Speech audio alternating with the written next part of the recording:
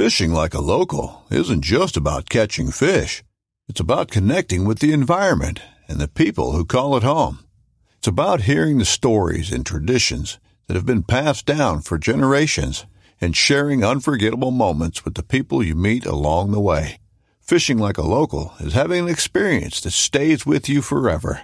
And with Fishing Booker, you can experience it too, no matter where you are. Discover your next adventure on Fishing Booker. This upcoming concert season will be all about the boots, and Tecovas is your stop for the best in Western style. Tecovas has seasonal and limited edition offerings this spring and summer, including men's and women's boots, apparel, hats, bags, and more. All Tecovas boots are made by hand in a time-honored tradition with timeless styles that are always on trend. And Tecovas has first wear comfort with little to no break-in period. It's hard to find this level of comfort paired with this level of style. Stop by your local Tecovas store, have a complimentary drink or two, that's WCB style, and shop new styles. The smell of fresh leather and friendly staff are at your service. Many stores even have leather custom branding to make your boots truly personalized. And with regular live music and events, there's no in-store experience like it. If you can't make it into a store, just visit tecovas.com. That's TECOVAS.com. They offer free shipping on all boots, as well as free returns and exchanges, and ship right to your door. Go to tecovas.com and find your new favorite pair of boots today. What is up? Welcome to the Working Class Bow Hunter podcast. This is episode 381, I believe. I wanted to take a second before we get going and say thank you to everyone that has given us feedback over the last pile of episodes that we've done, shared our stuff, supported us in any way. We appreciate the living fuck out of you. We definitely do. And we have a group. This is just something else. The build-up of the community where we've been getting a lot of feedback. We have a group on Facebook called Working Class Bow Hunters. If you go to our Facebook page, Working Class Bow Hunter Podcast, you'll see that page link there. Join in. We share everything there. Sometimes we post like special promo codes for just the group. Right now, the running post until the end of the week. So it airs this. It'll be about a week from when this aired. Code Heath, HEATH. These are not flat bills, they're Richardsons. That gets you 10% off, and with your order, we throw in a free Working Class Bow Hunter koozie, so you do not have to wait until a trade show to get your koozie. That discount was inspired by the great people at T&K Hunting Gear. If people come into your group on your podcast page and throw shade, make a discount code and make some money off their stupidity. Thank you, Heath. We appreciate you. Whether or not you think that we're awesome or not, that doesn't matter. Go groom up your food plot. Also, speaking of T&K Hunting Gear, great people. They support our veterans, American-made, awesome gear. They jumped on and started sponsoring our veteran shout-out. And you're probably going, why do you need sponsors on your veteran shout-out? Why do you need to get paid for a veteran shout-out? Well, we're not getting paid. We are getting product from these people, and we're going to be giving those to veterans.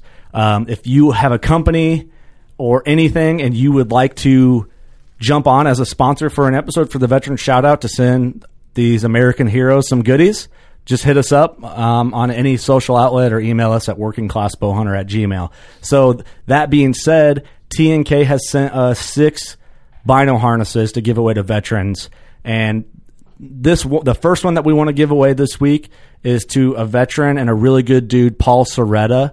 He was just on the Veteran Shoutout a few weeks ago. He's a local guy to us. He's one of our biggest supporters, one of the nicest people you'll ever meet. And right now he's battling COVID, and it's not a great situation, but he's pulling through and he's hanging in there.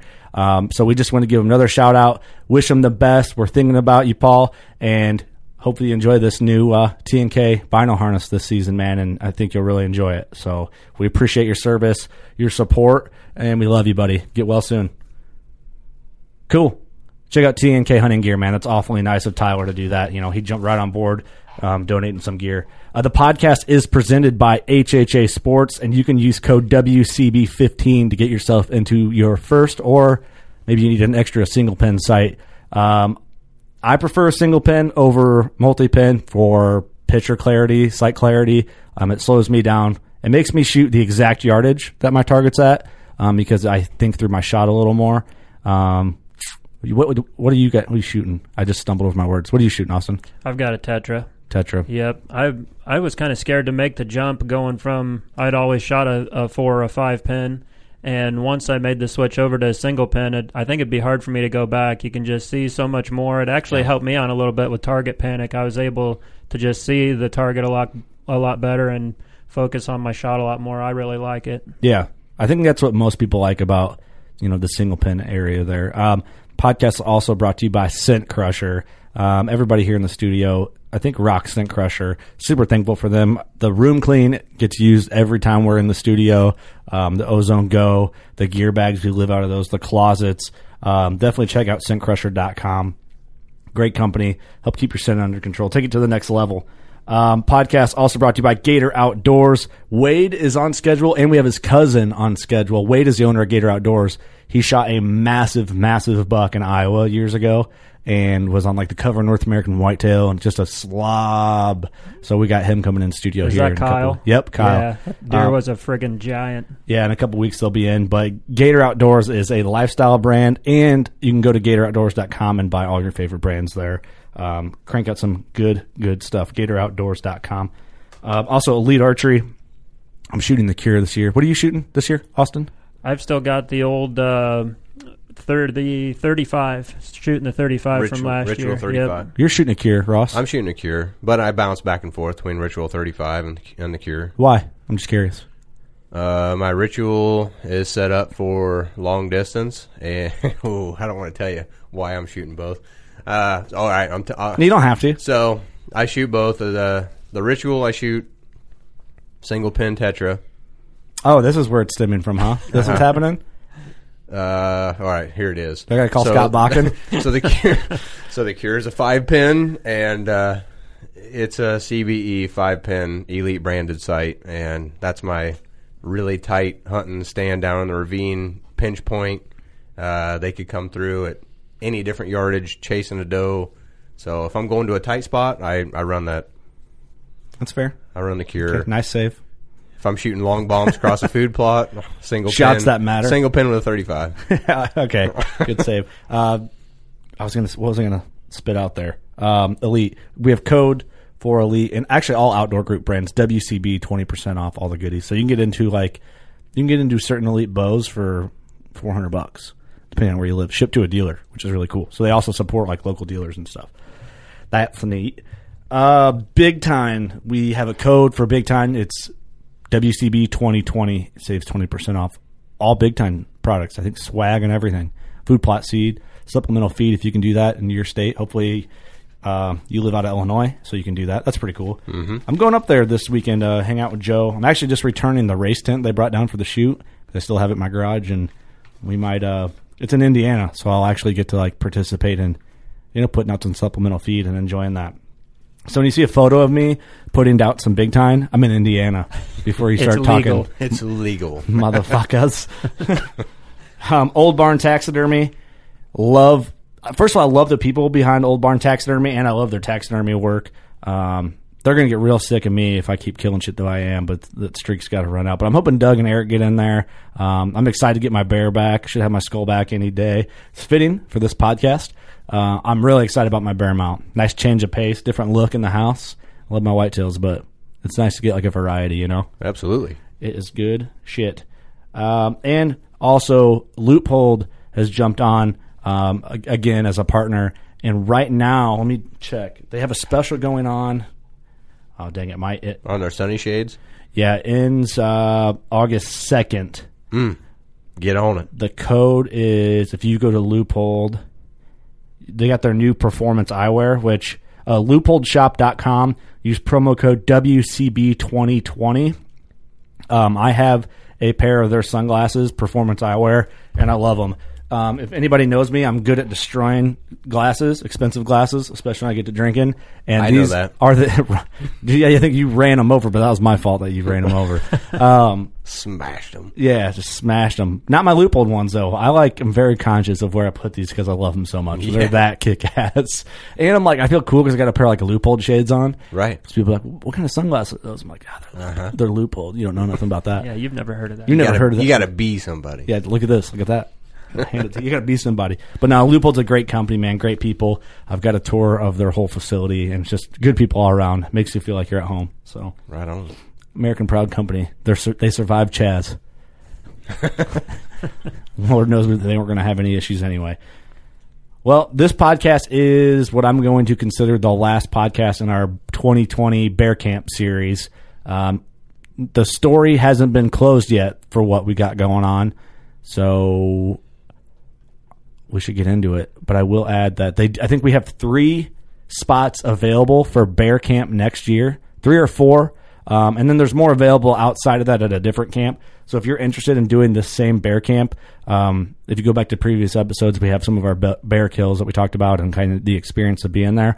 Just hit us up. We'll connect you with Double Diamond Outfitters, Trey and his great family, and you can go on that same wall tent hunt with us if you are interested. And he also has a guide school that he's starting up. Well, he's been doing it, but there's still positions available to where you could be a real Western cowboy, just like the guides at Double Diamond Outfitters. I don't think I have the stones, but you might. So hit us up if you're interested. I will put you in contact with Trey and Liv and all the good people there. So let's get on to the show.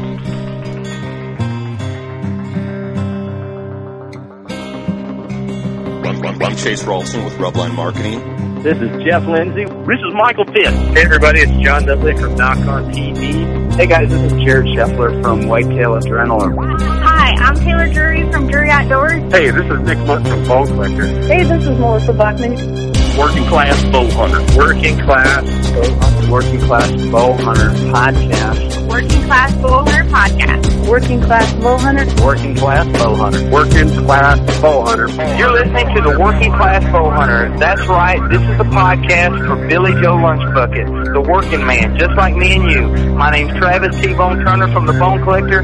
Thank you for tuning in. Nobody pushes the envelope like Working Class Bow Hunter. Hey, this is Jules McQueen, and you are listening to the Working Class Bow Hunter Podcast. It's really, really not that good. Working Class.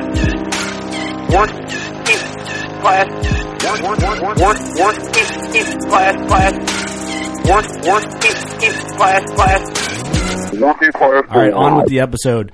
So I'm your host, Kurt Geyer. We have Ross Bigger in studio. What's up, guys? I'll let you just introduce your guys' self. That way people know your voice. Go ahead. Hey guys, I'm Austin Chandler. We have a guest sit-in. Have you ever done a podcast ever? Yeah, well, you can talk. You're on the mic. Yeah, one. Did a Whitetail Rendezvous a few years ago. Oh, cool. Introduce yourself. My name's Kyle Peterson. He wasn't on Bear Camp. He's just hanging out with us. Yeah, just chilling. And then we have Danny Green on the phone. Hey, what's up, guys? Danny, he booked with us for the Bear Camp and just came along as a listener, and now he's a great friend. It's kind of awesome. What up, Danny? Yeah. Hey, how you guys doing? Good. Pretty good. So we have big shoes to fill, boys, because the last pile of episodes have been, in my opinion, over the top for what we're known for.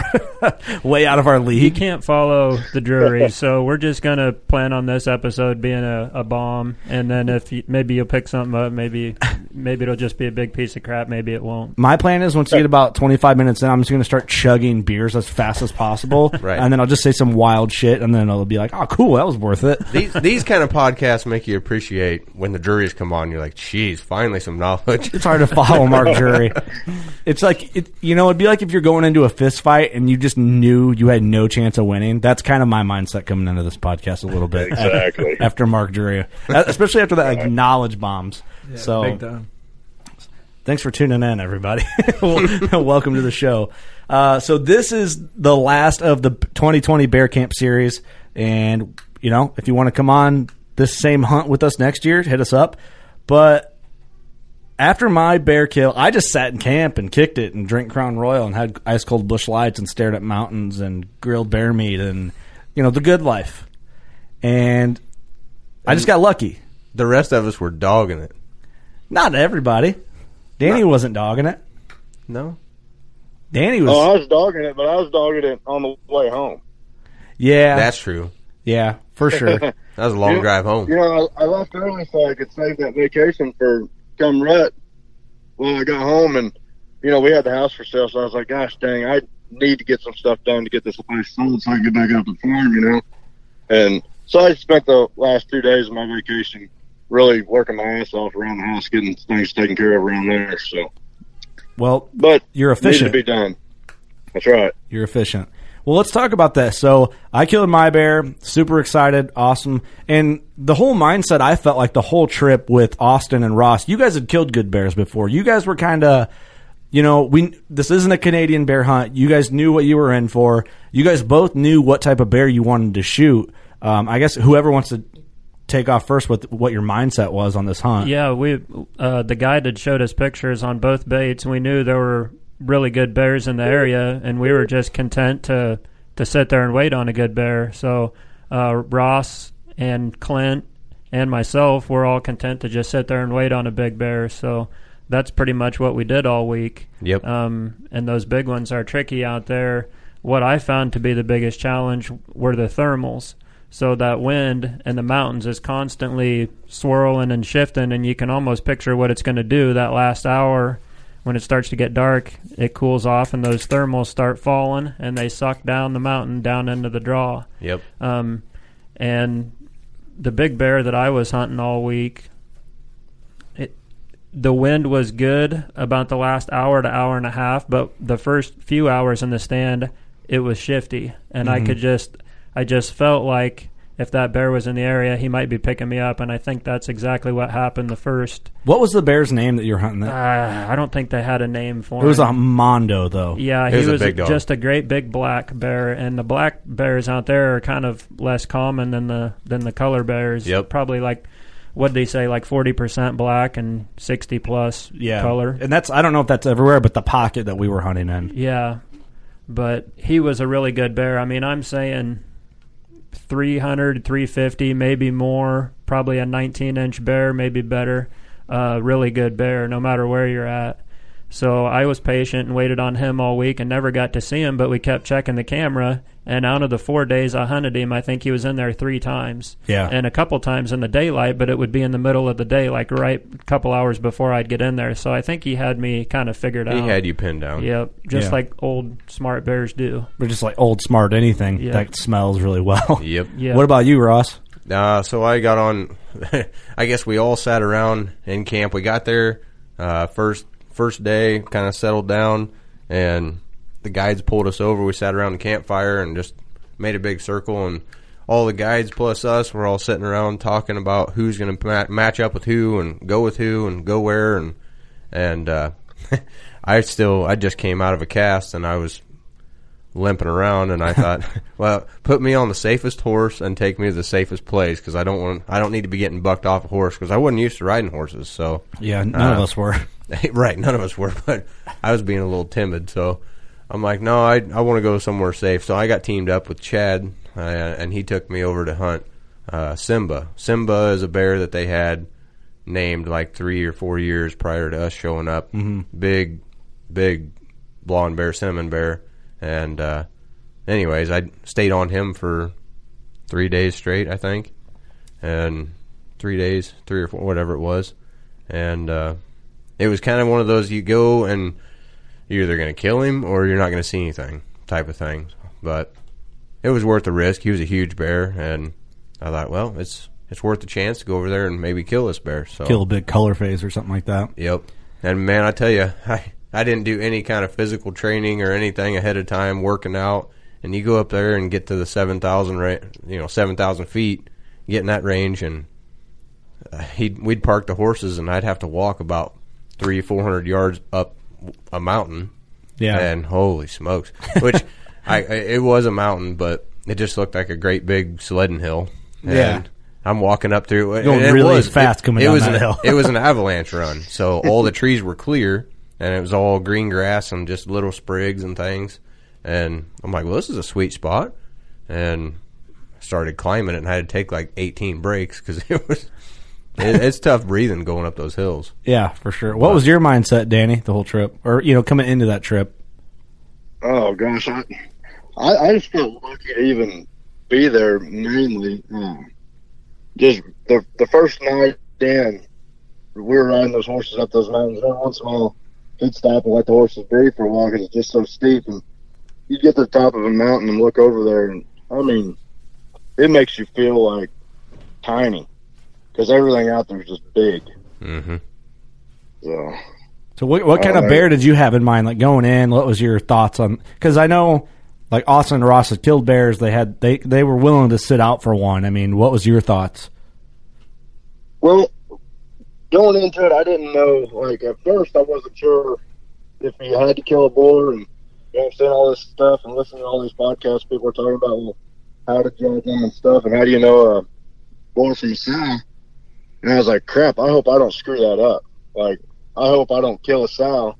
And then I messaged you, Kurt, and talked to you about it, and you're like, dude, it don't matter if you kill a sow or boar, it doesn't matter. Just don't kill a cub, or a sow with cubs. Yeah. So I was just like, any bear that didn't have a cub that I thought was decent sized, I was putting an arrow through it. Yeah, for sure. Which is a fair mindset for never going bear hunting. Just like that was, my mindset for the most part too. So it's kind of cool to get a bunch of dudes out there. I'm glad I went with guys that were experienced in bear hunting. Like talking to you guys the whole road trip, that kind of molded my mindset a little more. So what I'm trying to think of the timeline. We talked about my bear kill. That was I'll link that episode into the description of this. So if you haven't listened, you can go through and click and listen to that one first if you want or whatever. But I think Danny was next in line for the next bow drawback. Right, the next day? Is that right, Danny? Yeah, I was day number 2, night 2. Hey, however you're talking into your phone right now, keep talking into your phone like that. We keep getting you kind of muffled. Oh, okay. So you were day 2 of hunting. So talk about that.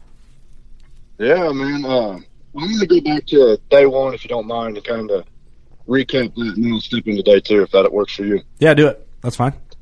So day 1, we get up there, and Kelby, I believe. Yeah, Kelby was my guy's name, I believe. Yep. Trey's brother. He took me to the right. I don't know which north, south, east, west. I don't know that, but he took me to the right once we got up to the top of this mountain, and he showed me across the canyon there. He goes, okay, there's the bait pile. That's where we're going to go. And then we turned the horses back around and went up the mountain. And he dropped me off, and he goes, well, just walk down the canyon there, and, you'll walk to the bait. You'll come right up on it. So I did that at night. It got dark on us, and I was coming out, and for some reason I got mixed up whenever I got to the top of the mountain out from the bottom of that canyon. And I guess I went right when I should have went left or something. I don't know. And I started walking. I was like, man, I have lost the trail. So I'm trying to find it. And I'm like, well, I looked at Onyx and I knew where the Ranger was parked because, he parked the Ranger down there for me so I could just hop in it and go back to camp. So I knew where that was. So I was like, well, I'm just going to walk that direction. I've lost the trail already. I'll surely cross it at some point. I took off and got into that deadfall and stuff, and snow was still on top of it.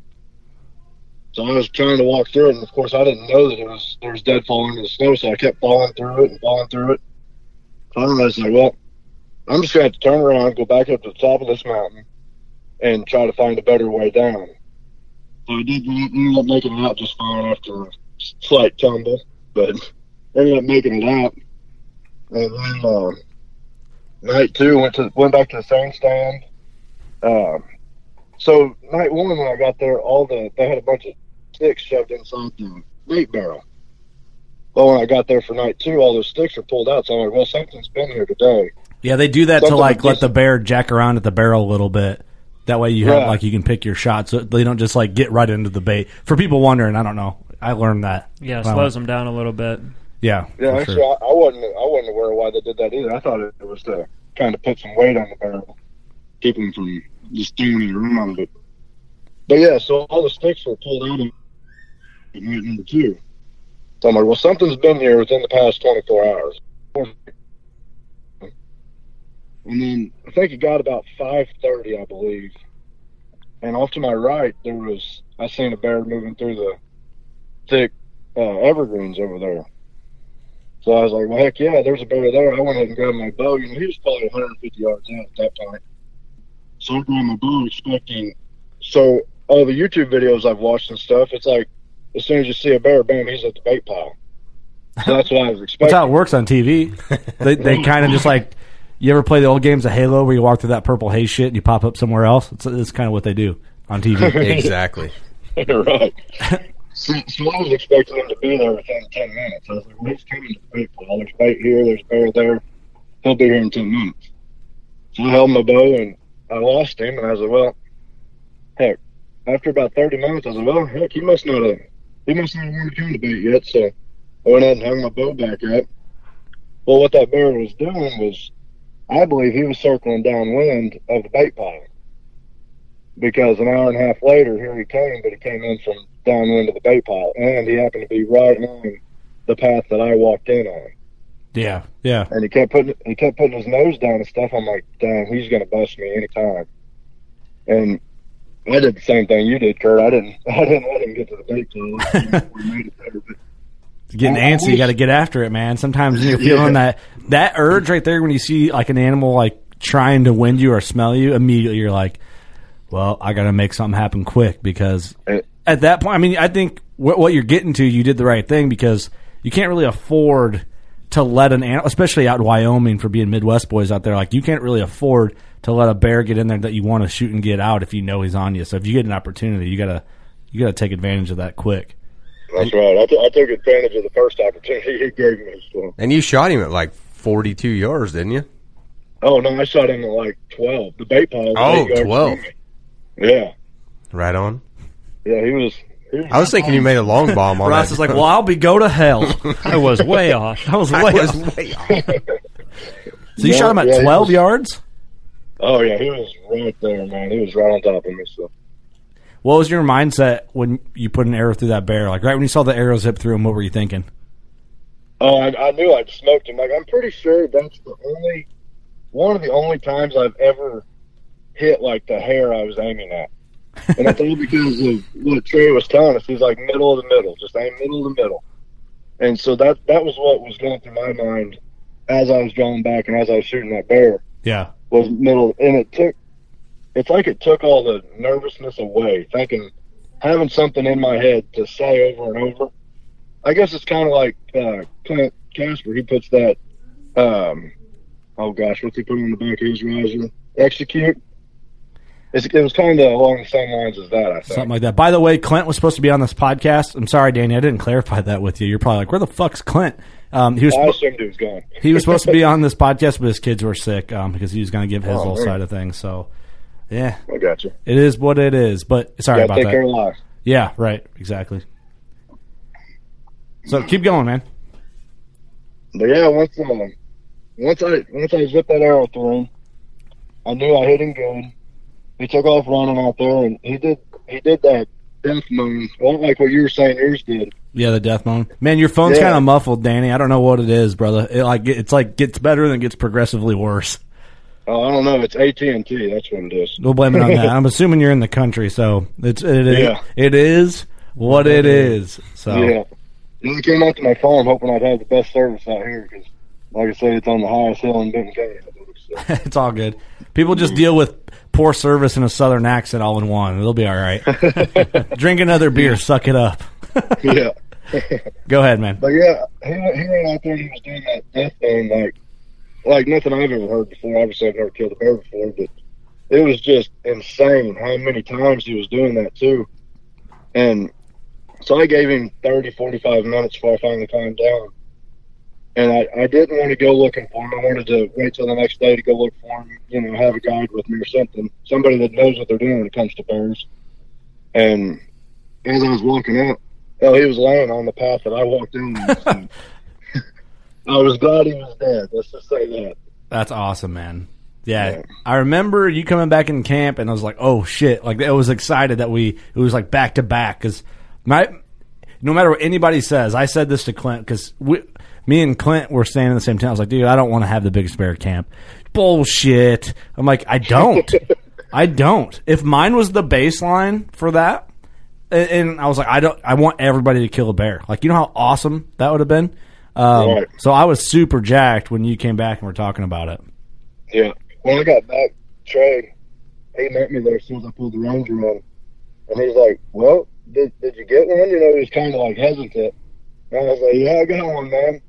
He's like, Oh, good, because I was going to say, you ain't going to kill him if you come back this early, because it was still daylight when I got back. That's funny. Yeah, that's a good sign. See, I always remember this in hunting camp when I grew up in Fulton County, Illinois. I grew up hunting in Fulton County, Illinois.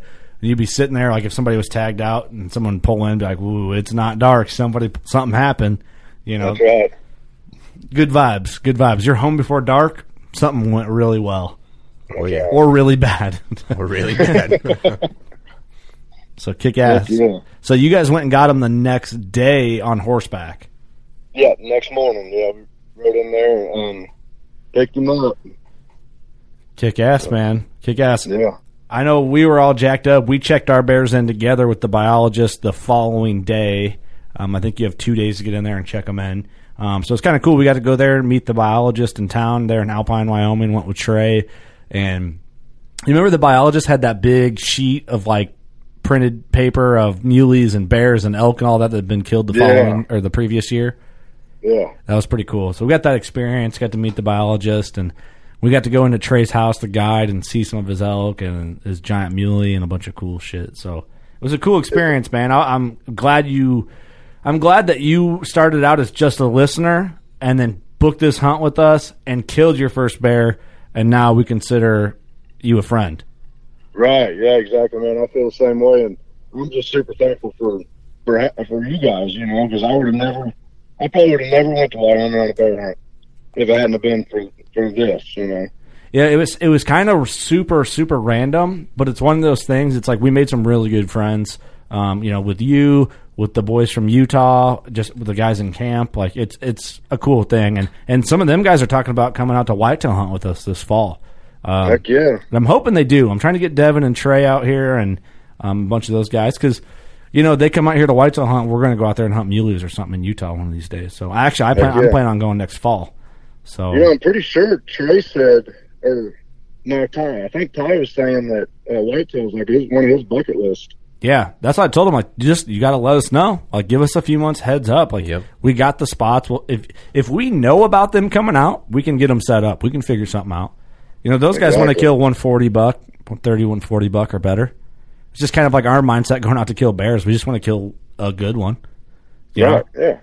So let's kick ass. Well, then, so where does that follow us up then? So you doubled up. We're happy. We're relaxing. And you were kind of just like what you said earlier. Hell, I got shit to do. I'm going to dip out. And you were asking me like, man, I want to stay and hang out with everybody, but man, I got shit to do and I want to save vacation. I'm like, dude, say no more, fam. Like, save vacation to hunt whitetails. Dude, you tagged out early. See you later, man. Yeah, I was like, see you later, bud. You ain't going to hurt nobody's feelings, man. I can't blame you for that. And, probably a good thing you did, and you saved some time. And, I was there in camp. We all came together. I was there to relax. So I took advantage of just, like, the time, not worrying about nothing. No social media on the phone and shit. Soaking in the full experience. Yeah. Enjoying myself. Took a mountain nap, Watching that creek flowing through camp. That creek was so consistent. Had some arguments about the stars at night. Yeah. Me, Austin, and Kurt got into it over the stars. The Big Dipper. We were intoxicated. That little creek that was so consistent. It's just consistent as all hell. It's like the water kept coming, For real, though. It just wouldn't quit. The night skies out there, out west, are totally different than back here. I mean, you can see every star up there. It's wild how clear and how big it looks. Yeah, that consistent. And they're close. Oh yeah, they seem way closer too. And the consistent creek helps like clear the fogginess in the air because it's so consistent that you can just see the stars that much better. I was serious about that. It's consistent. It was. It never stopped one time. It just didn't stop. Not even for a minute. It just kept coming. It's like the snow melted and then there's more water. Right. Funny. I bet it's still going right now. I bet you it is. It's like we were in the mountains. Right. Yeah, I don't know. It was consistent. So it's overwhelming. Where does that bring us to after Danny's kill? Danny's like, cool, what up, peace. I'm going to go home and make sweet, sweet love to my wife and sell this house, that type of thing. He does what he does. Can't blame the guy. He's a stud. Hey, we sold the house. I can't say we did the other thing. Good work. Well, hey, you don't got to say it. We know. What up? I heard rumors about you, man. Yeah, dude's a tripod, so I heard. Who's next? Ross or Roston? Austin? Well, Ross? you can go, Ross. We went all the way to the finish. I mean, it was yeah. We were grinding hard.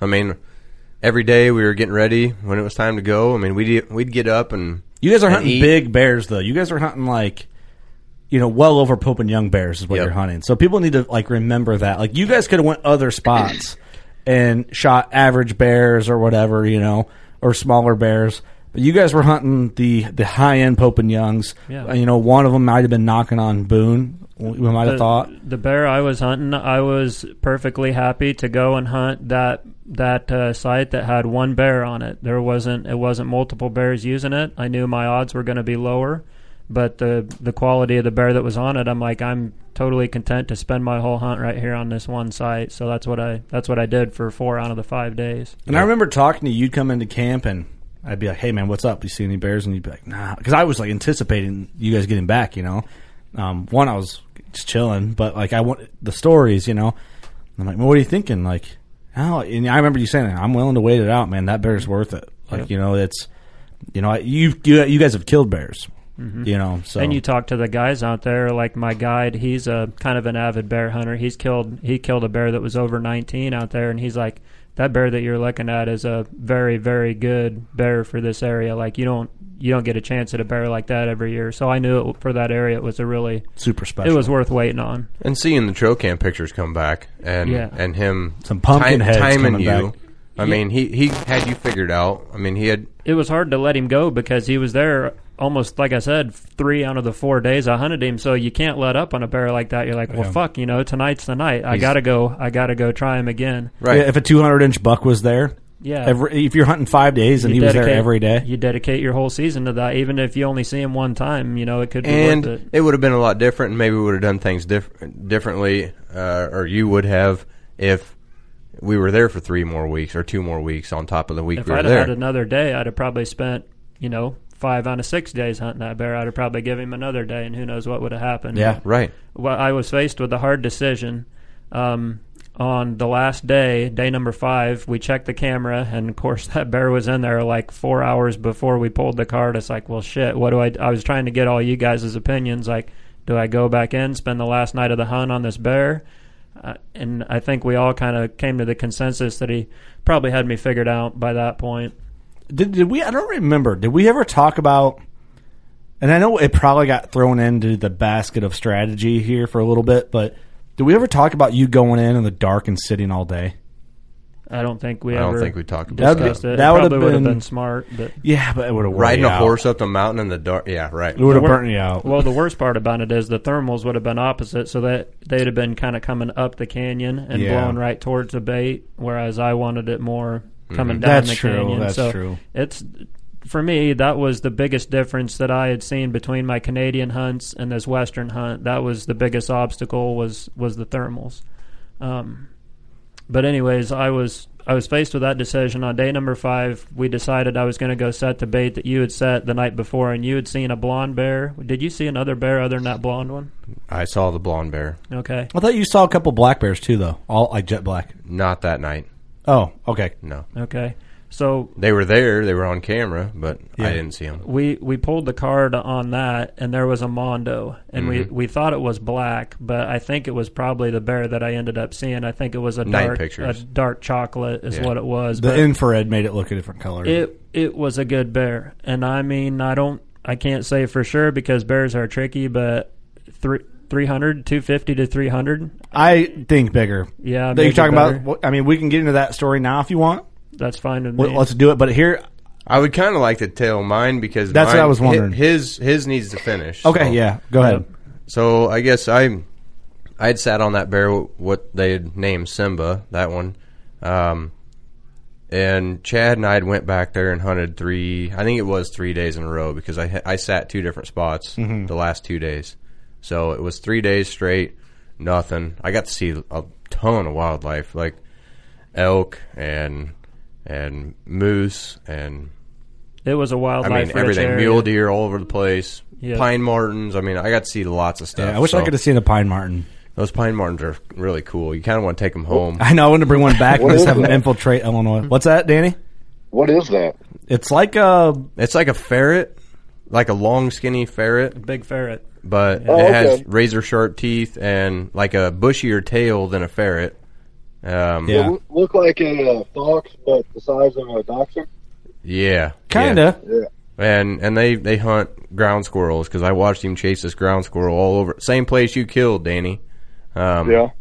And Here's the thing: if we could bring pine martens here and have them eat some of the squirrels in Illinois, and if pine martens don't chew on shed antlers, let's get pine martens in the Midwest. yeah, For that's sure. right. Yes, pine martens. I need to call a biologist. Give me somebody out there. Give me a number to a biologist. We're making this happen. We're going to get a bill signed in. I'm going to sign the Pine Marten Act of Illinois. Fucking pine marten patch. That's right. Fucking didn't find any sheds. Everything I got caught up in a pine marten patch. So So dumb. So I sat Sorry, on that. Ross. I sat on that bear for 3 days, and I basically same deal. Austin's like, man, I've been on this bear. Should I stay? Should I go? I had that same conversation with myself, just like, hey, I need to pull off of this and maybe go somewhere else. So I want to go. I want to go where Danny killed. Let's try something different. So they took me where Danny shot his, and I got down there. I mean, we rode. That's a haul, Danny. I mean, that's a lot. So we left like basically the road. Where Danny killed, this was just a mountain over from where I killed my bear, I believe. Right. Yeah. We're just up the valley basically. So, anyways, we leave where the trucks, where we drive up that gravel road into camp, and we ride the horses up. We go all the way up this mountain, and I think, well, we're going to be there any minute because they just kept saying, well, it's just down from camp. Just down from camp's like Not really. Like 2 hours later on a horseback, you're getting there. So we get all the way up to the top, and then we get off the horses, walk over, and we're right on top of this big mountain, looking down to like a big creek bottom and the bottom side of another big mountain that keeps going on up. And my guide keeps walking back and forth. He's like, I don't know, I think that bait's here somewhere, and you should be able to see it from here. And we're walking back and forth, and I'm like, man, we are wasting so much time. I thought you knew where this thing was at. What's going on? And you don't want Ross to get frustrated with you. I'm starting to get impatient. Like, come on, dude. Like, what's the plan? He's like, oh, there it is, right there. So we walked where we left the horses. We walked like 70 yards down the mountain, and you could see it clear down on the bottom. Blue barrel, obvious as could be. Sun at our back. Sun's starting to fall. I'm starting to get antsy. Like, hey, I got to get down there and get set. And we went. He's like, there it is right there, so take this horse trail. And he pointed clear to his left, and I went all the way down this trail, clear to the bottom, in the wrong direction by like 500 yards by the time you get to the bottom. And I thought, gee whiz, now I got to turn around and skirt this whole hillside, basically following the creek bottom. But I'm going to follow the horse trails because I know they've been in there, and follow them all the way up, lose the horse trails. Broad daylight, can't find the horse tracks. I'm like, you got to be shitting me. And I'm looking all over the place, kept looking back up the mountain, like the sun's in my eyes, and I could see that dead tree where I was standing when I seen it. I'm trying, and I bragged up the whole time to my guide. I'm like, listen, I got a pretty good sense of direction, so just leave me alone. I got this. I've just never been here before. I just haven't been here before, but I know where what's going on here. So I'm looking at this dead tree. I'm like, it's got to be close. It's thick. It's thick in there, man. Yeah, I was looking all over. I'm like, So I bet you for 40 minutes I walked that trail back and forth 5 times and went way out of the way, even skirted off of it and went all around, couldn't find it. Finally, I started where I came in the first time, and I followed the horse tracks, and I thought they stopped here and they had to have gone somewhere. So I just made like a 10-foot circle until I made my way out to like 40. And I'm like, oh, shoot, there it is. Why didn't I see that the first time? Climbed up in the tree, finally, and then sat down and just waited, and right before dark, a white coyote came out, which was I don't remember awesome. That. I don't remember that story. Did you get that on film? Yeah, I got him on film. Well, son of a bitch, did I miss that? That would have made the trip. So a white coyote comes We popping need to get out. Combination Creative, our boy Jordan, on this whole hunt camp video. Yeah, that's right. We'll hound him. I'll start hounding him. So, anyways, I seen this white coyote. Can you turn this down just a hair? I'm going to get back on the mic. You're good, bud. You sure? You're good. All right, we'll leave it alone. So I see this white coyote, and he's running around back and forth. I grab my bow. I'm like, I'm shooting this white coyote for sure. And he jacks around and heads back up the mountain, and I thought, well, dang it, I'll guess I'll just sit here and keep bear hunting. And, I hear a bunch of sticks snapping and a bunch of noise going on. And I look and I see like this awesome, beautiful cinnamon bear coming right towards the bait, but he's taking his time. Yeah. And I'm like, what? Well, we got plenty of daylight, so come on in, buddy. But the wind, like Austin's talking about these thermals. I mean, these thermals, when I got in the stand, I mean, this wind was blowing right up my ass, right up to this, basically where I figure they're bedding at. Yeah. And we're about an hour away from the wind switching and getting cold and starting to fall back down. And it turns 180 degrees and hits you right in the face. Dude, it happens so fast. It does. But at this point, the wind, when I seen the bear, the wind was right behind me going up the hill or up the mountain. And I thought, man, this sucks. Any minute this wind's going to switch and it's going to be blowing right where he's coming from. Mm-hmm. And sure enough, and he was jacking around too long, like just taking his time, jump a log and then sniff around. Doing bear shit. Just doing bear stuff, yeah. So the wind switches and I start getting nervous. I'm like, man, he's going to win me. I'm sure he is. And God, that's a terrible feeling. About that time, he takes off running. I'm filming him, and about that time, he takes off running. And I mean hard. And takes off right up the mountain. I thought, shit, he just winded me. And pretty soon that white coyote comes hauling ass out of the brush, and that bear was chasing that white coyote. No shit. I'm not kidding you. Badass. I don't remember this story. You might not have told it in this detail. Maybe I probably didn't, but anyways. So this bear's chasing this white coyote, just running through the brush, snapping limbs. I'm like, oh shit! I'm trying to get it all on camera, but it's it's kind of choppy, and they're coming in and out of line of sight and all that. But anyways, he chills out. Basically, ends up chasing him off right where I seen him the first time coming towards me. Yeah, and then gets back on his little meandering thing, and he hops a log and starts coming towards me. Meanwhile, the wind switched, and now it's blowing right at him. So I'm like, damn it, this is gonna go upside down pretty fast. And he probably got within 60, I'd say about 60 yards. And then I couldn't hear him, see him, nothing. And then he'd pop out, and then I'd see him again. And then pretty soon he'd take off running like he was scared. And then he'd stop, and then he'd come back. I mean, he did this like 3 or 4 times. And I'm pretty sure he was winding me the whole time. I don't know for sure, but the way he was acting, he wanted to come in, but something wasn't right, and then he'd act like he was distracted and wanted to go check something else out, and then, anyways, long story short, he ended up totally busting me and bailing out of there. So, and that was a cinnamon bear or colored phase. Beautiful colored phase, yeah, beautiful. I would have shot him all day. Really, sure. A big one or? About the same as yours. Really? Oh yeah. Yep. Fuck yeah. Oh yeah. And so I'm like, well, I'm gonna get out of here. And I know I got a long ways to go. And so the horses, my guide and the horses weren't coming back to pick me up at the top of the mountain. I was gonna have to walk my way all the way out. Isn't that what you did, Danny?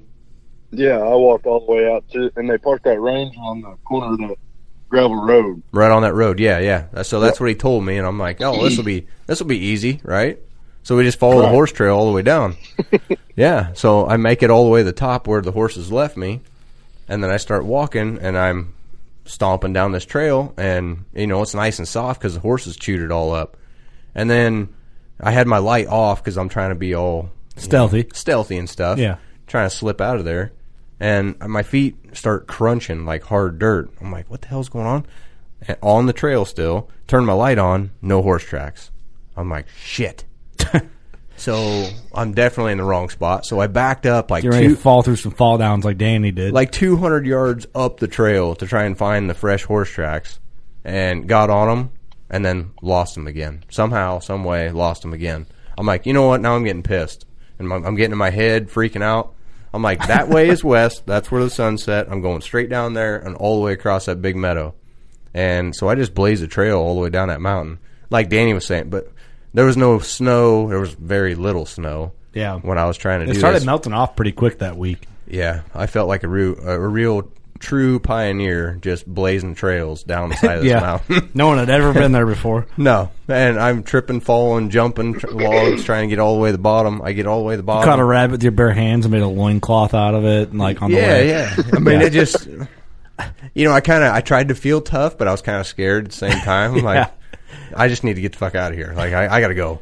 So I finally make it to the bottom, and I'm clearing the back corner of that little meadow, and then that you'd think that just walking across like this little meadow area, which seemed like 18 miles, but you wouldn't think it would be that exhausting. But I got about halfway across, and I was totally smoked. Like I couldn't breathe. The air's thin, and I was just trucking. Yeah. It takes it out of you. It's tough walking out there. Well, and you're unfamiliar with it. You're kind of like trying to get your way out. Your mindset's not there. Like if you knew exactly where you were going, it'd be a lot different. Right. You just slip down the hill. Of course, you're there. This is wildlife country, like big time. There's some big animals running around out there. Other shit can eat you there. Yeah. It's not like a coyote. This is the biggest worry you have. There's some shit out there. Yeah. So I make it to this meadow. Shit out of I get all the way across, halfway across. I'm totally exhausted, and then I just kept right on trucking. And I got all the way to the Ranger where Kurt and Chad, my guide, was sitting there talking. I could hear him talking as I'm just all the way across this field. I get up there. Kurt's like, "Did you kill?" I'm like, "I don't even want to talk to you right now. Just calm down. Just leave me alone for a second. Shut your fucking mouth." Oh, geez, all right. Give me a water. Just shut up. Shut your yapper. So I sat there for like 30 seconds, and I'm like, "No." Anyways. So That's why I didn't hear about this white coyote. No. Yeah, he wasn't holding out on us. I don't remember anything about a white coyote. You don't either? I honestly think he's just making shit up. Now. Dude. So, listen, I know you got like big shoes to fill this podcast. I talked to Trey about this. I know how I'm going to trump Mark Drury. Fuck that guy. Yeah, fuck Mark Drury. Listen to this. Ever seen a white coyote? White coyote. So. Bam. Never heard of it. First time. So I talked to Trey about it, and he said the reason they're white is because they spend all their time on snow caps. And with the sun beaming on that white snow, it bleaches their fur. Really? That's what he said. I mean, I'm not making the shit up. I don't know. I was told this. Trey said that? Hey, it's your story. Hey, dude, right. As long as you stick to it. You say whatever you want, Ross. All right, fine. I'll be calling Trey tomorrow. You know what? Call him right now. Fuck it. He's probably in the mountains. He won't answer. I'm telling you. White snow, the sun, makes their fur white. That's what he said. It was a white coyote. I got it on film. Okay, I'm not going to argue with you. You can't argue with that. Hey, you're probably right. If Trey said it's true. All right, fine. I'm glad you agree. Sweet, yeah, dude. Did you see a white buffalo, too? Just a guy on Suck a buffalo. Guy on a buffalo. All right, that's enough. So, just making fun of I get Ross back for something that actually happened. So yeah, you dumb I get motherfucker. back. You didn't see a white coyote. Tell the truth. So I get back, and I mean, I was exhausted, but we did get to ride the Ranger for the last quarter mile back to camp. And we get to camp, and I asked Austin if he seen anything. He said no, and I'm like, listen, dude, I don't know. I'm pretty sure I'm not going to do that one again. I didn't like that. I was too much. I'd rather go back to where Kurt was hunting. And that seemed like a nice spot. I don't want to do that hike thing that I just did again. Not trying to be a puss right now, but that was a lot, and I didn't like it. I'd do it again. We're getting towards the end of the trip though at this point too. Right. So we got one more day to hunt. Yeah. This is like I go back there and hope that this cinnamon bear that I just fucked up on or smelled me and took off. Or maybe there's more bears floating around. It was take the chance and go by there again, or like I do around here, hunting whitetails. I mean, I got skunks, so I'm going somewhere else. Right? Mm-hmm. Instead of just riding it out like I probably should have, I just said, nope, I'm out of here. But then I talked to Austin, and I told him what a treacherous trip this was for me. And then we talked and the next day, and then that's when it took over where Austin talked to all of us, was like, should I go back there? Should I go somewhere else? I'm like, dude, they've been getting a ton of pictures. There's bears there. Danny seen, he killed his bear, and they've got more trail cameras. Plus, they freshened up the bait. I saw another cinnamon phase where I was at, so and we weren't too far apart. Like No. the bear, you could have seen the first bear that I saw and didn't shoot. Right. You know, But so what it came down to was Austin and I are to the point where, hey, it's time. I want to kill something, both of us, really bad. Make some moves. So the two spots that are like more than likely are where Kurt killed and where Danny killed, where I just came from. Mm-hmm. So I'm like, we need to be in either one of those spots. And Austin, I really think you need the experience of going to this location and feeling what it's like to climb out of this shithole of a mountain. I mean, oh man, that was a lot. Yeah, it's really brutal when you start off in the wrong drainage. You went. Go on. I was a drainage too far south. My guy Jeff he hadn't been back to this bait, so he's like, "Well, it's got to be in this drainage." Well, we were wrong. So we walked clear over the mountain, get into the next drainage, and I'm packing sticks with me because I was going to relocate the stand. We knew that the stand was too close to the bait, so my initial game plan was to go in and rehang the stand. Yep. Well, by the time I got back in there, I told Jeff, I'm like, dude, I'm gassed. I'm like, I'm not going to be able to walk out of here, and I'm not in bad shape. You know, I've walked in the mountains before. I'm not a Westie, but I'm usually pretty good shape. I'm like, dude, you're going to have to stick around and take me out of here because I'm not going to be able to walk out. So he stayed up on top of the ridge and watched me. Yep. But do you want to tell any more on your story, or are you pretty much done? I don't want to cut you off. I was pretty sure I think mine's done. I mean, I ended up seeing a bear, I guess, when I went to where Kurt killed early. It was pretty early. It was like, what bear was it, or what? It was a cinnamon bear, but it was a sow for sure. I wonder if that was the first bear I saw then. It's more than likely, but I mean, the coat that I saw on the bear the night before, just beautiful coat. The one that I seen at your set the next night, that she was pretty long-haired. Like, I'll have to show you the video because I have a lot of video of her. I actually drew back on, if it's the same bear, right? Drew back and let down, and then drew back again and let down, and then, right. You know, so I wonder. I'll show you video just to refresh your memory. If you think it's the same bear. Honestly, you might have showed me, and I kind of looked at it, but I just, in my mind, between where Danny killed his and where you killed yours, we're only talking, what, 3/4 of a mile? As a crow flies, yeah. As a crow flies, up the valley, difference. Yeah. And these bears move a lot, and that seemed like the most bear density in that valley. It could have easily been the same bears, back and forth. It could have been, or there could have been so many bears out there we saw different bears. Yeah, well, I saw two. Danny killed an all jet black one. You saw that color phase one there. Yep. Plus like a gold coyote or whatever. I saw it was white. Oh, white. It was white. White, platinum colored almost. It had a little bit of silver to it too. Yes. Like a chrome tint. It wasn't like a gray fox. It wasn't a fox. And if it was a really big fucking fox.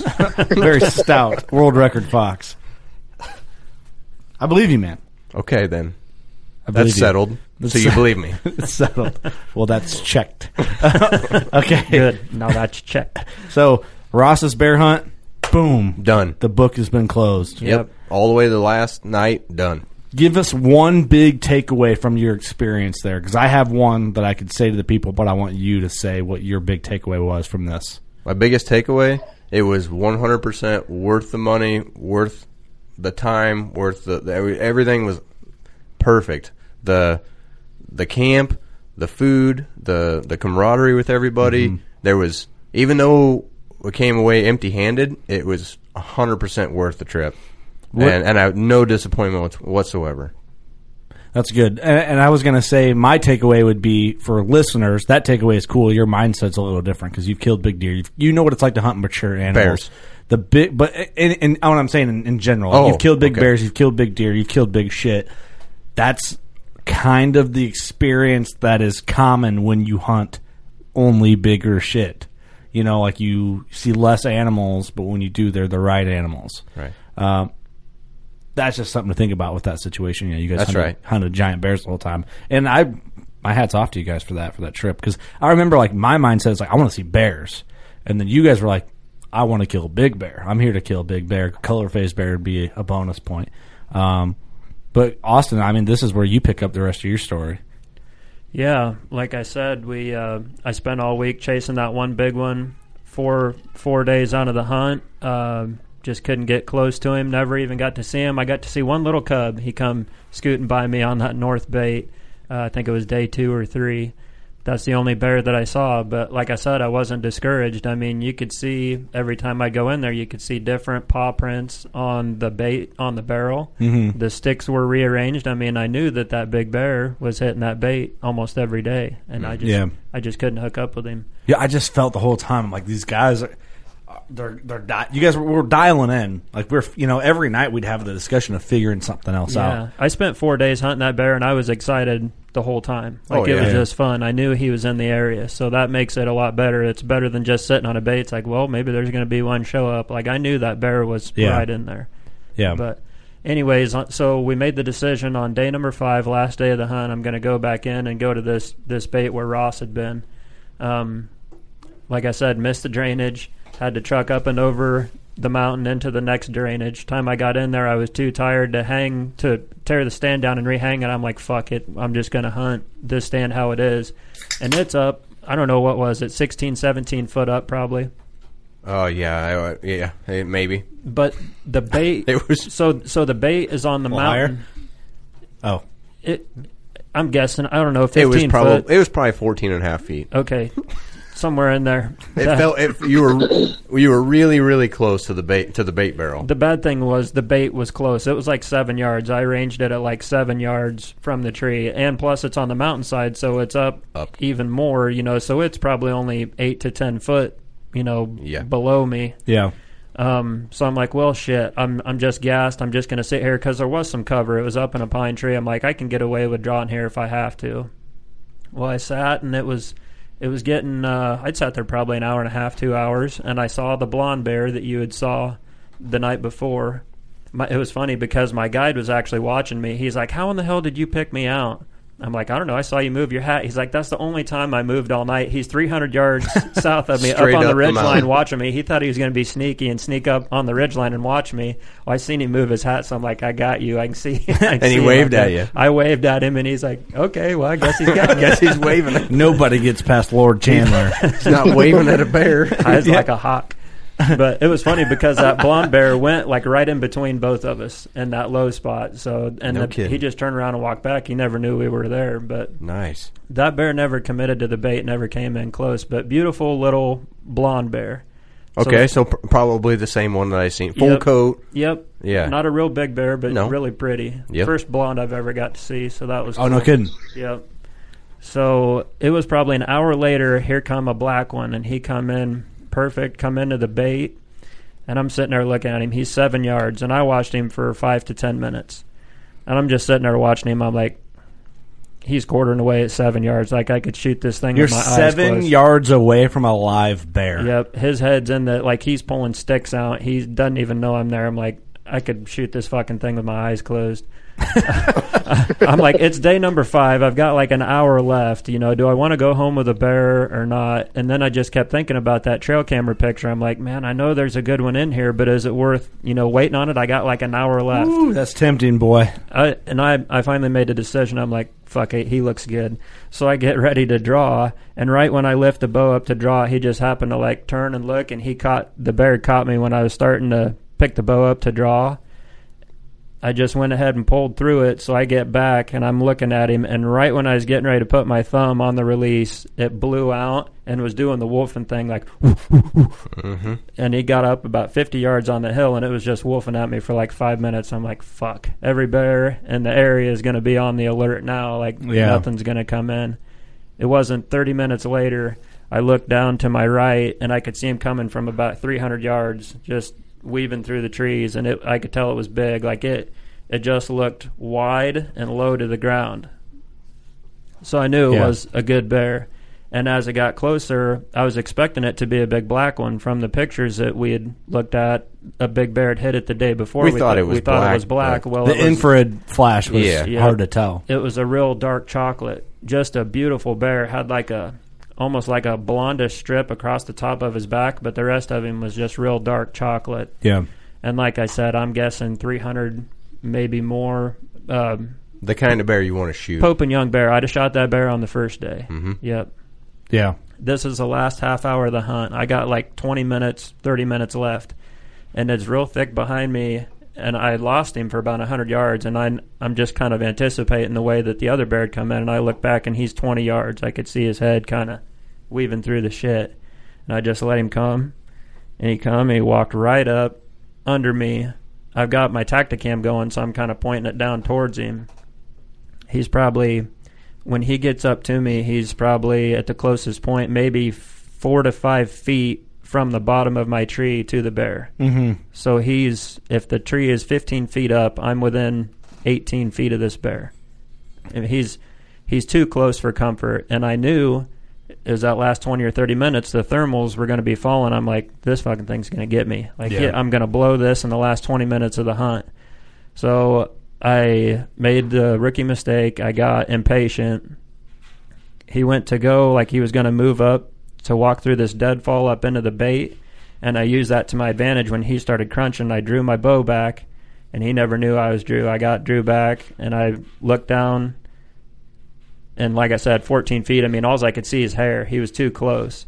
Well, when I squeezed the shot off, I think his left leg was further back than what I thought, and I think I shouldered him. I think I hit him right in the top of the shoulder blade. Shooting him on his left side. He was, on his left side, and we reviewed the Tacticam footage, and I could tell as soon as I shot, there's maybe 4 inches of penetration, 3 or 4 inches of penetration. Yeah. So he took off. I could see the Luminok bust out of him after about 20 yards of running. He ran down in the bottom, stood there for maybe, 5 seconds, 10 seconds, and then just took off like a bat out of hell. I'm like, well, that's not good. If he stood there like that and then took off again and never heard a death moan or anything. Right. We made the effort. We went back in the next morning looking for him. With guns. I had my sidearm on me just in case shit got western, but we Which weren't. It easily could have. Yeah, we weren't lucky enough to run into him. I'm pretty sure that bear was probably just fine, but absolutely. It was tough for me. I'm usually really good under pressure. It'd been since 2015 since I'd messed up a shot on anything, so it'd been 5 years. But it happens. I mean, that's just bow hunting. If you do it long enough, you're going to get caught up in a scenario like that where you make a poor decision. And if I would have waited and that bear wouldn't have caught my thermals, he'd have been 7 yards. Mm-hmm. And I was just concerned because I'm like, well, if that little bear caught me drawing on him in the bait, this big one's going to catch me. But I'm guessing odds probably would have been in my favor to let that bear get up and get broadside. And if I'm going to take away one thing from this, and I was preaching this to you, Kurt, on the way out, bear hunting is one of those things that's not like a whitetail. You don't want to, you just want to be patient, let that bear get into the bait, let him get broadside or quartering away. I mean, I took a straight down shot on that bear. Chances are if I would have made the shot, it'd have been one lung and probably would have killed him fine, but it's not an ideal shot to take. So no, but it was a 12 ring on a whitetail. Yeah, I mean, I would have taken that. I've taken that shot on a whitetail straight down. It's no fun, but you can still do it. And where you hit that bear, that's how I killed my first buck, was directly under me. And so I mean, I've had luck with that shot before, but I'm not as familiar with bear anatomy as I am whitetail. So maybe their shoulder blades are set a little different. But for whatever reason, they got to be thicker, right? They're bears. Yep. Well, I mean, maybe I'm wrong, but when we were caping your bear out, Kurt, I mean, that was pretty intense, seeing all the muscles and they're stout. Bone structure and how they're stout. It was wild. And Austin, I felt for you really bad when you came back to camp. Like, I know what it's like to be, you come back to camp when something like that happens and you just don't feel good about a shot. And I know that feeling, man. I could just tell where the mindset you were in, and that's like the lowest mindset you can be in as a bow hunter. Well, so you feel bad. I felt bad for the guide. Like, I'm a guide, so when somebody wounds a deer on my piece, it's kind of a crappy feeling for the guide. You want, and plus it's just more recognition. Better reputation for them. The more animals they can get under their belt, the better it makes them look. And you feel bad for them. You feel bad for the animal. Yeah. You feel you're hard on yourself because you want to be as efficient and ethical as possible. Right. But and when I talk about on the podcast a lot, or, we bring this topic up, you got guys online, social media is like the devil, right? But you got the 2-year, 3-year guys that are the experts in forums and shit. And the guys that have been hunting 15, 20, 25, 30, 35 years, which we all have a lot of experience added up, you chuckle at dudes like that because they haven't done it enough to have these types of experiences, whether it be like if you only hunted whitetails, these experiences happen. If you haven't had that happen, you just haven't done it long enough. Right, yeah, you do it long enough, you're gonna taste defeat at one point or another. It's just up and down. Yeah. That's also the beautiful thing about bow hunting. When it's good, it's great. Yep. Sometimes you get surprised, but when it sucks, man, and you beat yourself up. It's like it's not that you didn't feel bad about that. You were beating yourself up, man. Oh, I was. I knew it was 100% my fault. That's what was frustrating. Like, I couldn't blame it on anybody other than myself. And just the caliber of the bear, the color of the bear, being the last 20 minutes. I mean, the story, everything was on Tacticam. Like, all the pieces. I've said this to you before, Kurt. I believe that the Lord works in mysterious ways, but everything happens for a reason. Yeah. And after that experience, I found myself being really frustrated with just my shot in general. Like, target panic and punching the trigger has been a big problem of mine, and I've just been getting gradually more and more frustrated with that. And that experience out there just kind of compounded it. So I'm thinking maybe the Lord did that for a reason. So I picked up the old struggle stick when I got back, and I've been having a lot of fun with that. So I think and he's shooting really good. That might be the direction I go this fall. So maybe that's the reason that happened. Maybe I screwed up on that bear to get that old trad bow in my hands. Could be, man. That could be like your new calling almost, you know. I'm having a blast with it. I haven't touched my compound since the shoot. So that's cool, man. Yep. It's with that experience, I felt for you. I think everybody else felt. We know what you're going through. Like, we've all been there. Yep. Especially like be out in Wyoming. And that bear was way bigger than mine. I think, personally. When you say 350, I don't think so. Yeah. I think way bigger. He was good. He was big enough. I know that. We guessed mine, like Clint and Devin, when we picked my bear up, we guessed 350 in my bear, and that bear was bigger than my bear. Yep. I think. He was a stud, but the good thing about it is, I mean, when you slam into that shoulder bone, shoulder blade, I mean, it didn't hurt him. He had a little sore for a little while, but I mean, it didn't. Yeah, I never found blood. Like, I found one little drop where the arrow had come out of him, and that was it. I mean, it's possible that it could have finished him off, got infected or whatever, but I think the chances are pretty safe to say that bear's probably running around right now. I've had the same thing happen on a whitetail. Sorry, Danny. You're good. I had the same thing happen on a whitetail, and the taxidermist caped that deer out the following year with my broadhead in his shoulder, and he dug it out. And that deer was huge. I filmed you shoot that deer. Yeah. Austin filmed me shoot that deer, and he went from mid-50s to 183 in 1 year. Nuts. And crap. He was a huge deer. Maybe it happens for a reason. Maybe somebody listening to this podcast will go out there and crack him next year and find a little broadhead in his shoulder blade or something. Very well could happen, man. Very well could happen. I want the shoulder blade if anybody does that. That's a fair request. Go ahead, Danny. Sorry, man. We kind of got into our stories here and boxed you out. Oh, no, it's all good. I was just saying, has anybody checked in with Trey and see if he got it on camera throughout the rest of the season? I've talked to Trey quite a few times since that hunt, and he hadn't mentioned nothing. I don't know. Yeah, maybe he hadn't brought it up or whatever, but I'll touch base with him on it and see what he has to say, or if he's got trail cam pictures of him coming back. I talked to my guide Jeff for a couple weeks after that, and nobody had seen that bear again. But to add a little salt to the wound, he did say that big bear I was after was in that bait, like the day after we left. Uh-huh. Yeah, like the big bear that I chased all week. So he was still running around. We'll have to name that bear the Lord.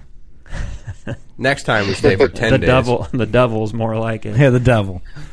Satan himself. No, it was, like Ross said, we got our money's worth in that trip. I mean, it was an experience of a lifetime. You hear a lot of people say that, but if you've been bear hunting before and you're looking for something a little different, I mean, it was unreal. The scenery, I've hunted the mountains before, but it's always been in the fall. It was really cool to see it in the springtime. There was a lot of animals there. Obviously our experiences kind of attest to the outfitter. He's got a lot of bears out there. Yeah. The food was great. That dessert was bomb. We got the recipe for that real simple dessert. We brought a recipe home with I already us. made it once. And it was really my good. wife made it. I didn't fucking make anything. And it was really cool to see just sitting in the stand waiting on a bear and a velvet elk come underneath you. And Austin had a big one. That was what I was most excited about. Like I've elk hunted Utah before, and it's great, but I have never seen the amount of shit and sign anywhere that I saw out there in Wyoming. I mean, very elk shit everywhere. Elk rich for sure. Lots of elk. I had a big velvet bull at 15 yards, two different. Well, he was 80 yards the first night, and then 15 yards with two other bulls the second night, right under me. I mean, it was. And that's the thing. These guys do elk and mule deer and mountain lion. I think mule deer wise, that area is extremely good for Wyoming. Like that unit is pretty famous. And if you guys want to do a hunt like that, if you're interested in maybe in a couple of years you want to do a mule deer hunt out there or an elk hunt, I think and don't quote me on this, but I was talking to one of the other guides. He's like, I think Trey went like 100% opportunity rate, like 93 or 95, something in there, like success rate. I don't know how that works, but that's what they calculated it as. But, big elk, lots of mule deer, mountain lion. Tank and I are talking about doing a mountain lion hunt out there next winter. That'd be legit. We're talking about it. But even the kills on the elk, like there was quite a few videos I got to see, and they're not just elk. Like these are some big dog elk. Trey, if I remember correctly, because I remember being like shocked by it. I was like, "Hey, how many elk you guys get on last year?" He's like, 50. I'm like, hold on, 50?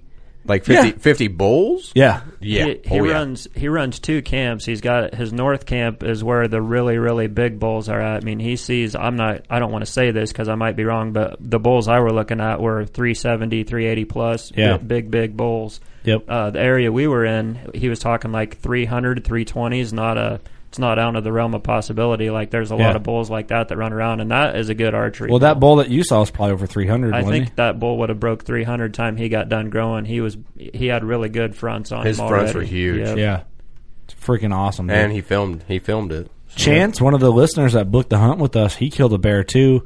He rifle hunted out there with us, which is an option. So if you're thinking about doing this, you can bring a rifle if you want. Like you can do that. He shot a bear a day or two after Danny killed his. And while he was in camp, he went and he's like, dude, I'm booking a mule deer hunt. And he booked a mule deer hunt before he even left. So, nice. and he booked the bear hunt again. So he's going to be there on the bear hunt next year with us again. Yeah. So that's how impressed he's like, dude, fuck it. Booked a mule deer hunt. Then we're like, hey, we're doing this bear camp again. He's like, I'm going again. And he's he's a Texas boy. He's like, all right, let's do it. So we'll be hanging out in camp with him again next. You know how I wish we could close this podcast out? What's that? I wish we could tell that joke the way he told it. Oh man, Wouldn't that be a good way to close it? I wonder if I can call him. I've tried to tell that joke. You should. Man, that night in camp, and he nailed that joke. I've told it a couple times, but I just didn't have the speed and the enthusiasm that he had with it. It was, that's probably the best joke I've ever heard. And you got to go fast. You got to have the rhythm, and he's got the rhythm for it. Yep. Well, I hope you can get him on here because I got to hear this joke. I don't think I've heard it. You didn't get all right. Well, you weren't this there, is Danny. probably the best thing you've ever I'm heard. texting him now. We'll see. I feel bad we didn't have him in on this whole thing, but man, that was funny, he's like a simple dude. He doesn't have social media and all that, so that's why I wasn't familiar with his name. And he emailed in to book this hunt. He's like, hey, I don't do social media, whatever my wife does. I just want to come hunt with you. I like your shit. He's a pipeline welder, which is cool as shit. He's good about video stuff. He always had a GoPro going. He took your Osmo and followed me up the mountain that one day. He took some awesome footage. There was some going great up the mountain. footage came out of that Osmo. I'd like to see Jordan do something with some of that. Yeah, we're gonna have to put the together. squeeze on Jordan. So I texted Chance. He's probably still working. It sounds like that dude does nothing but work. So we might not get a hold of him. Maybe we'll have to record a clip of him doing that joke and maybe throw it in at the end of this podcast or something. That would be really funny. We'd have to do it here quick. It said delivered, so we'll see if he answers. But no, that camp was incredible, man. I'm excited for next year. I'm hanging out. You guys aren't going to come next year. Oh, well, you guys are going on a moose hunt, though. We're going on a moose hunt. We got to start pinching pennies and getting... Like, I want to go out and chase mule deer around somewhere this year, but it's like, I better save that money and just put it towards the granddaddy there next September. Yeah, I'm going to save for the same thing. No, mule deer would be awesome, and I've got an opportunity, but I'm going to... Well, for one, I'm still in a cast, but two, we just got to prep for this moose hunt. This is going to be Are It's you gonna not? be big. You're not going muley hunting this fall, then? I'm gonna have to pass. Ah, dang it. Well, I mean, I say pass now. My wife says I'm passing now, but Billy's going to call you, and he's going to talk you into it. I'll probably jet out. Like about the time you need your grain bin worked on, I'm just gonna jet out. I'm be a jet gone. out. I'm out. No Chance isn't texting back, so we'll see. He's probably sleeping. He's got to be up at 5. No shit. You're probably right. That dude does nothing but work. He's a kind of a fascinating guy. Lives with his old lady and his daughter in a camper, and he's got his pipeline rig, and he just travels with the pipeline and kind of just goes and welds. And he's always got a wad to dip in, and he's got a big draw, so he's an interesting cat. He is an interesting dude, funny guy. So Chance, Clint, and myself all shared the same canvas wall tent, and at the middle of the night, like Chance would get up. Dude, he slept after he killed his bear. He slept for like 2 days straight. Yeah, he did. I'm like, holy shit, are you dead? I had to nudge him, like, hey, he's still alive? Okay, cool, he's alive. I watched him load the fire one night in the middle of the night in our little wood burner, barehanded, just grabbing logs. I'm like, holy, how are you not burning your... I'm a welder, man. I'm a pipeline welder. His and I'm flame like, don't mean shit. well, son of a bitch, yeah, you are. Well, I'll be go to hell, I said. Well, I'll be go to hell. Let me see if he texted back. Come on, Chance. Oh, he's texting right now, he says. Boom. Boom. Awesome. All I can say is the way you guys described it out there, it definitely makes a guy like me want to go too. Oh man, that Snake River Got is spots, crazy. And you feel like as you're driving all the way out there to Wyoming, you feel like you're going uphill, and then all of a sudden you're dipping down into what is that? The downgrade was about 10 miles, I think. It felt like it, huh? Long ways. He's texting back. He's probably sleeping, man. He's like, right now? No, it was beautiful. We were 40 miles south of Jackson Hole. Alpine. That's where we. Alpine's So the name we of the we little drove town. down to Alpine. So once we hit the teeter-totter and then just started going downhill, following the Snake River down through the mountains. It's like we went downhill for like 50 miles. Yep. And weaving back and forth. That river's right crashing. on the Idaho border. We're just right next to Idaho. And we got into Alpine and hit the gas station and getting ready to roll up into camp. And man, it's just beautiful. If Snow caps. anybody's kicking it back and forth and they got questions or they want to talk to one of us personally that's been on the hunt, shoot us a message or find our phone number. You can talk to us. I'd recommend anybody that's got the time or the money in the spring to do it to go ahead and book it and try it out. Absolutely. I don't know if any of you guys watch that show Yellowstone or not, but they talk about Jackson Hole all the time. So I'm always like, when my wife and I watch, I'm like, hey, I've been in shit like that. I gotta watch that. All right, hey, I'm gonna get Chance on real quick, Danny. We might lose you for a second. I'm gonna add him to the call. All right, man. All right, let's see.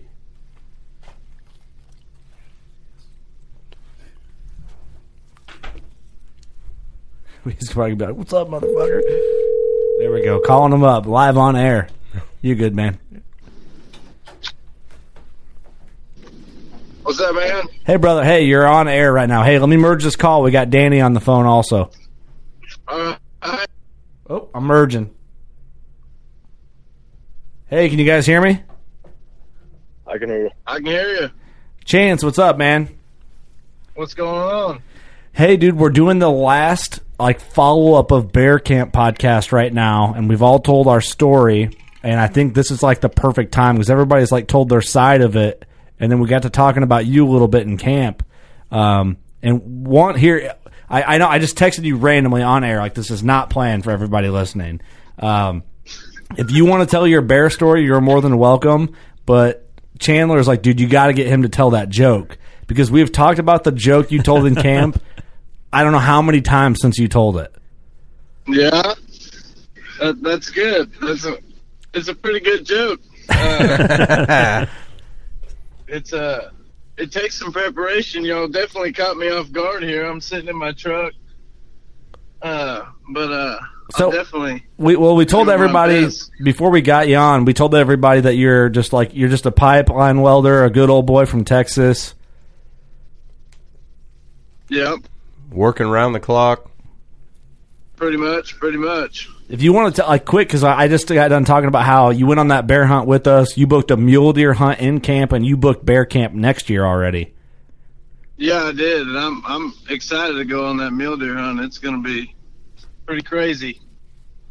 Yeah, and you killed a bear in camp too, so that was awesome. Yeah, definitely good. That me and Danny got a bear and you up there. Yep, for sure, man. Well, I wanted to call you. I know we caught you off guard. We tried to tell this joke ever since you told it, because it was kind of funny because when you told the joke in camp, you were in the middle of like celebrating your bear. Like, you and I were both celebrating. Like, I was drunk off Crown, having a good time. I had killed my bear. Yeah. You were influenced by all sorts of different things, and you came up to the campfire and you're like, "You guys want to hear a joke?" And we're like, "Well, fuck yeah!" And you told a joke, and we're all like, "Where's he going with this?" And we're like, "Holy shit!" So we had talked about this joke, I don't know how many times since that camp, and so I'm putting you on the spot, and I know you don't have a warm up, but I figured it'd be worth seeing if you could pull it off smoothly for the podcast. Man, I do it for working class bow hunter, I guess. Well, Ross ran to the bathroom, so let's stall for a second because I wanted to be here for it. Okay, we'll wait for Ross. How you been, man? Good. Got a little time off work. Just got new strings on my bow, shooting every day, hanging out. Cool, man. Not doing much other than that. Welding it up, huh? Hey, Chance. Chance, when you go out there after the muleys, are you going with a gun or are you going with your bow? It'll be a gun hunt. That's the only thing he had available, and I just really wanted to go back to that place and check it out. And from what it sounds, that's going to be a crazy hunt right there. Yeah, I don't blame you a bit. I was talking with Kurt earlier. It sounds like that area is really, really good for muleys. Yeah, it'll be crazy. Just me and Trey, the guide, 4 horses and 5 days chasing deer. That'll be awesome. Yeah, if you get one-on-one with Trey, a good one. Yeah, one-on-one with Trey, I think you're going to have some good luck. Oh, it's going to be crazy. Yeah, awesome guy. And him saying there's more grizzly bears than there is deer out there. Ooh. That's scary. That must be at his North Camp then. It's Region L is where I drew my tag for. Very cool. Well, Ross is back. Do you think you can get this joke in one run? Man, I hope I can. I really hope I can. You can do her. Don't worry about it. It's kind of like a 4 or 5 beer joke, you know what I mean? But I'll give it to you. All right. It's a story about a fly. There's a fly flying 6 inches over the river. There's a fish watching the fly. Fish says that fly dropped 6 inches. I'm going to jump up there and I'm going to get that fly. There's a bear watching the fish watching the fly. Bear says that fly dropped 6 inches. That fish going to get that fly. I'm going to reach out there and I'm going to hand me that fish. Well, there's a hunter watching the bear watching the fish watching the fly. Hunter says that fly dropped 6 inches. The fish going to get that fly. The bear going to get that fish. I'm going to have me a clean shot on that bear. There's a mouse watching the hunter, watching the fish, watching the fly. Mouse says that fly dropped 6 inches. Fish going to get that fly. The bear going to get the fish. The hunter's going to shoot the bear. I'm going to run over there. I'm going to get that hunter's lunch. Well, there's a cat watching the mouse, watching the fish, or watching the bear, watching the hunter. Watching the, damn it. Keep going. You're doing good. Roll it. Keep rolling. There's a cat watching the mouse, watching the hunter, watching the bear, watching the fish, watching the fly. Cat says that fly dropped 6 inches. That fish going to get that fly. The bear going to get that fish. The hunter's going to shoot the bear. The mouse going to run over for that lunch. I'm going to reach over there, and I'm going to have me that mouse. Well, sure enough, fly dropped 6 inches. Fish got the fly. Bear got the fish. Hunter missed the bear. Mouse ran for the lunch. Cat slipped, fell in the river. Well, the moral of that long out, really hard story to tell is that if my little fly dropped 6 inches, that pussy gonna get wet. Nailed it. Boom.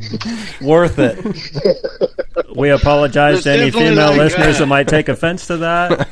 But it's true, you know. Ain't offensive. Oh, that's awesome, dude. Hey, you mess it up a little bit, but everybody understands. Like it's you a tough get one. it. Man, it's The pussy's gonna get hard wet. to tell. It's definitely a time and a place for it, and I don't know if this parking lot in my truck was a good time and place for it, but I think we did it. Well, when you're drunk, think you did good. when you're drunk and you hear somebody tell that, it's so impressive because you can't process it in your mind, and you told it with a rhythm and speed, and it just makes it makes it impressive. But that's probably my all-time favorite joke. Well, in camp, Chance, when you told that joke, you were 2 sheets to the wind. You were in a good spirit And never missed a beat. never missed a beat the whole time. And we're listening to you like, what the hell is he talking about?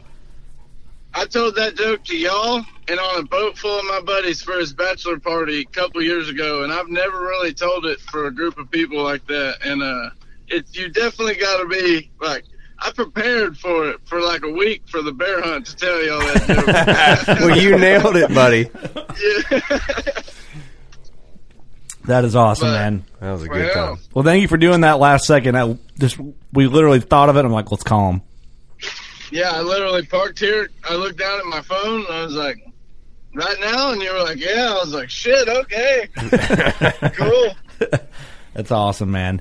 Well, we're to the end of this podcast. I figured that'd be a cool thing to close with.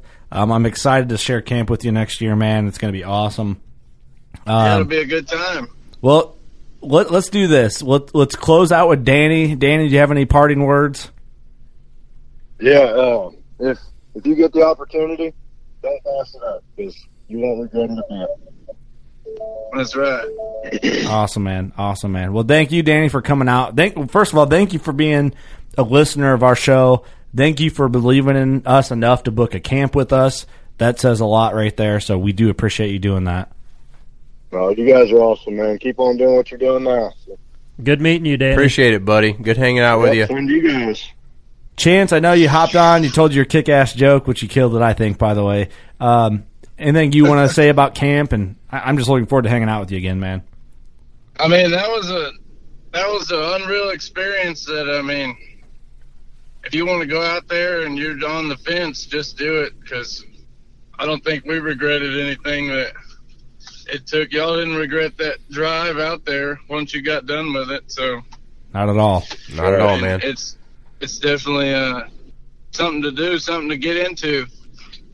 For sure. Good people, good friends, too. So, cool. Well, thanks, Chance. And I went there as, I'm going to shoot a bear, and then I'm not really going to shoot any more bear, but now I'm like, okay, I'm going back, and I'm shooting a big-ass bear. Like, that's how I'm thinking about it all the time. So, yeah, it's going to be awesome. Kick ass, Those guys man. are great. Hell yeah, for sure. Yeah, thanks for having me on, man. This was cool. Well, thank you, man. Austin, you got anything to close with? I was just wanting to let the boys know it was a pleasure meeting all you guys. Hope we can share camp again sometime. It was a great experience. Bittersweet ending for me, but when I look back on the hunt, I don't have bad feelings. I look at all the positives that came out of it and just everybody we met, and the whole experience was very, very cool. Ross? Always learning.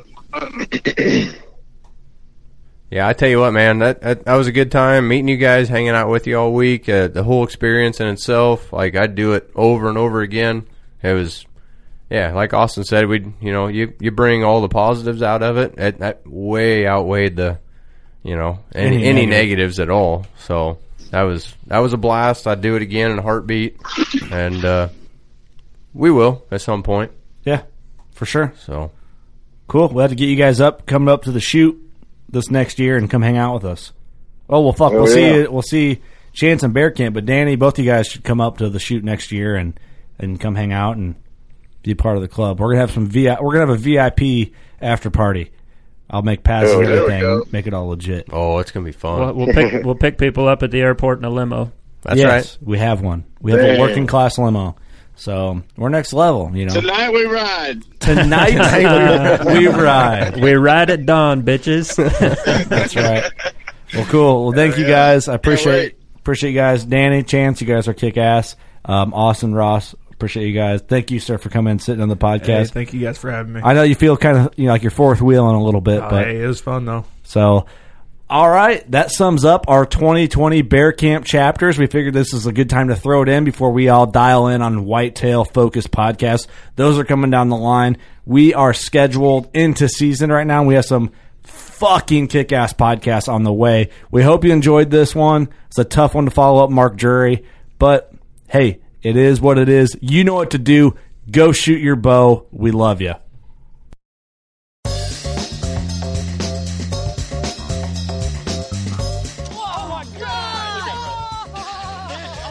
Every once in a while, it's fun to go like just full-blown redneck on these fish. This is like high-tech cane pole fishing right here. From the white sandy beaches to the crystal blue waters, enjoy the best fishing Panama City Beach has to offer during Chasing the Sun. Sundays at 9:30 a.m. Eastern on Waypoint TV, the destination for outdoor entertainment.